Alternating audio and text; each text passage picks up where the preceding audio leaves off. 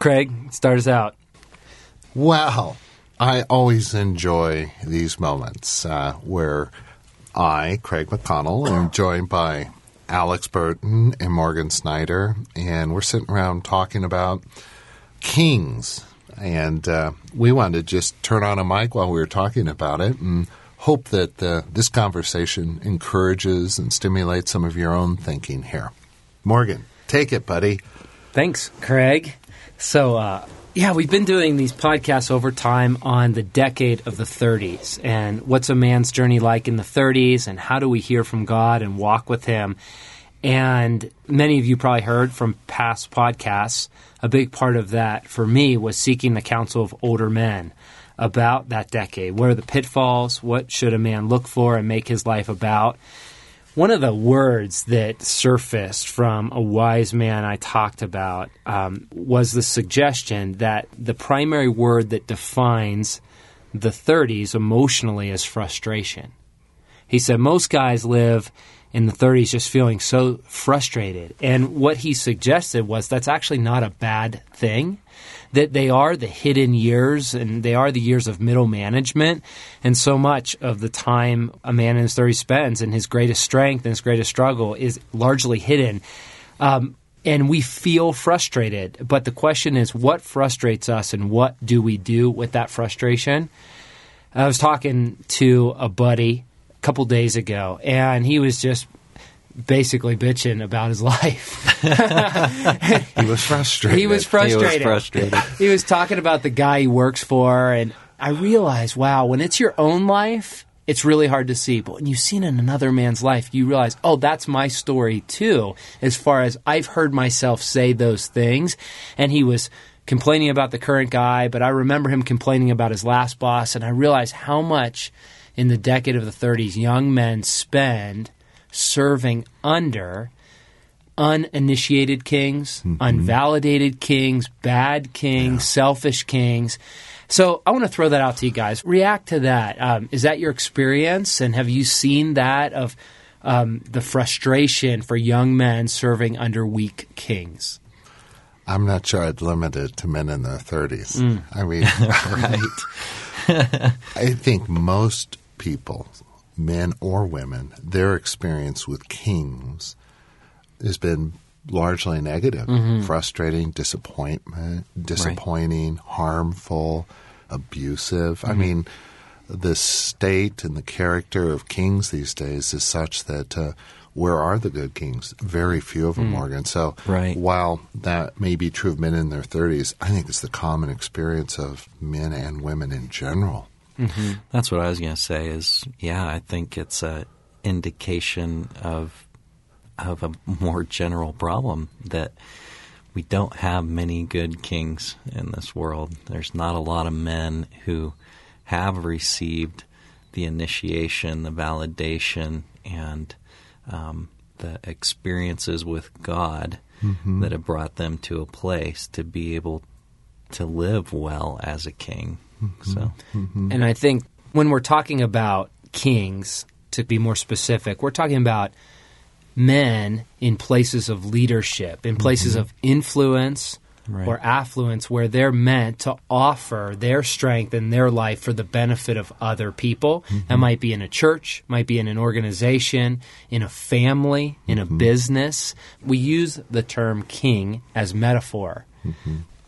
Listening to the frustration of my buddy the other day, hearing my own frustration at various times and the frustration of so many men, I realized so much energy is spent spinning our wheels, pushing against middle management, and it seems like most guys go to either resignation or revolt. And I guess what I mean by that is the resignation of, man, life just sucks, or it's a victim mentality. There's nothing I can do about this. And so there's some place in a man in the decade of the 30s that just resigns and settles, or a young man revolts and says, I can do better than that. I'm more capable than that man. And so he goes at it and starts building his own kingdom. Would you guys agree? React to those two categories of resignation or revolting under weak kings. Yeah. those are two good categories. I'd actually add a third. Mm-hmm. And the third I'd add would be, as a man experiences that and lives under an unvalidated king or whatever the case may be, I think in some cases, too, it shapes what that man becomes as he enters in later into life into becoming a king. I just remember experiences I had in former positions under leaders and good men in general, but one of my bosses was a man good man, but just dying for validation. And all of his life, he worked everything out to try to be as successful as possible because he had this just aching abyss for validation. And a lot of it stemmed out of his relationship with his dad. But what ended up happening with the staff under him is his need to be successful and validated in that caused him to be a very rigid, stern man. And everyone under him was just in fear of failing that. And after a while, most of the staff, the answer that they gave to that was setting up their lives to appease that. And so don't screw up and be on top of it and anticipate what he is going to want. And over time, I think that creates a way of living in the people under the king that isn't healthy either. So Your two words, Morgan, were revolt, and what was the resignation? Okay, Resignation. Yeah. I mean, I immediately thought of Book of James in chapter 4, where James basically tells us that we desire something, we don't get it. When we don't get it, we kill, murder, conflict. When you're under a king, you're expecting a number of things. If it's a bad king, abusive king, weak king, unvalidated king, life isn't very good for you. Yes. And I think we react to hardships, to disappointment, to frustration by, you use the word revolt. I think there's probably other words, but yeah, you're not giving me what I want, what I need.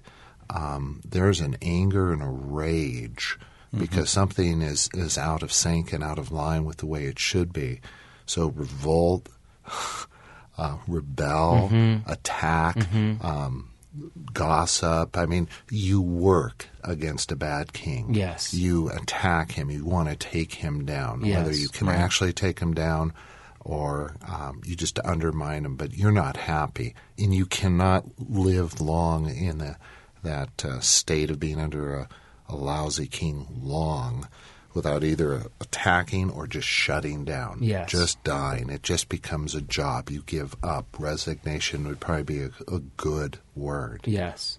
And so as you share that, Craig, I just wonder if there isn't a different perspective that a young man can bring to it to not waste that pain. I remember in an earlier conversation, John said to that is, don't waste your pain, right?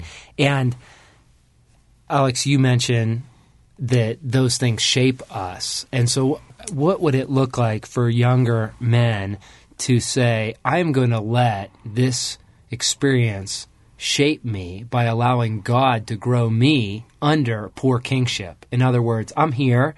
This is my assignment. And rather than revolting and, like you said, Craig, in the anger of it, while God has me here, Father, what is the lesson you're bringing? What do you want to do in me? I remember Gal was telling me from an Alcoholics Anonymous class, one of the mantras was, bless you, change me.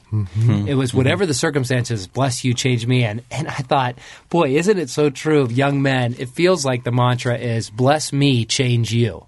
Bless me, change you. That trying to deflect and make it all about you, where even if we are under bad kings or weak kings, still there exists this priceless opportunity to say, Father, what is it bringing up in me that's unhealed, that's not yet free, that's unvalidated, and do the soul work required so that when we are in that position of authority under those, we actually live different rather than just continue the broken patterns of those above us.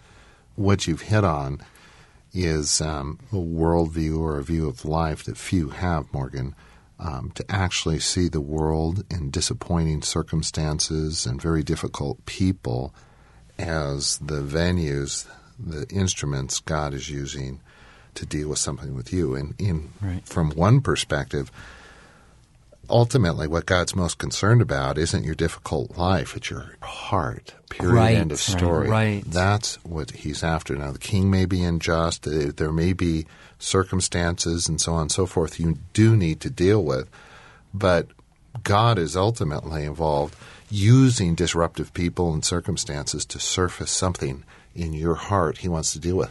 Viewing life that way is really rare. It's really hard because we demand justice. We demand our world work a certain way. And we get offended by injustice rather than seeing God's hand going after something in us. Yeah. And Morgan, I think to what you said, it requires a coming back to that question of where is my heart postured in this? Mm-hmm. Like you said, am I saying bless me and change you, or change me and bless you? There's a constant coming back to where's my heart in this? What does God have for me in this? And what is he trying to get after with me in it? I mean, it really looks like walking with God in those circumstances. Yeah. And it's also a great opportunity, just as we bring this to a close, to pray and say, God, where are you leading me? Are you aware of this pain? Are you aware of this need? And will you father me through it? In other words, bad kings don't last forever. They come and go, and you can only do it for so long. But while I'm here, let me not waste my pain. I invite you into this to change me, to expose the things that need to grow. In the meantime, I ask that in your timing, you would move me from under this and grow me to be a king that offers strength and selflessness and love to those around me. Amen. This has been the Ransomed Heart podcast. Thank you for joining Alex, Morgan, and myself, and hope you'll listen in, download, access next week.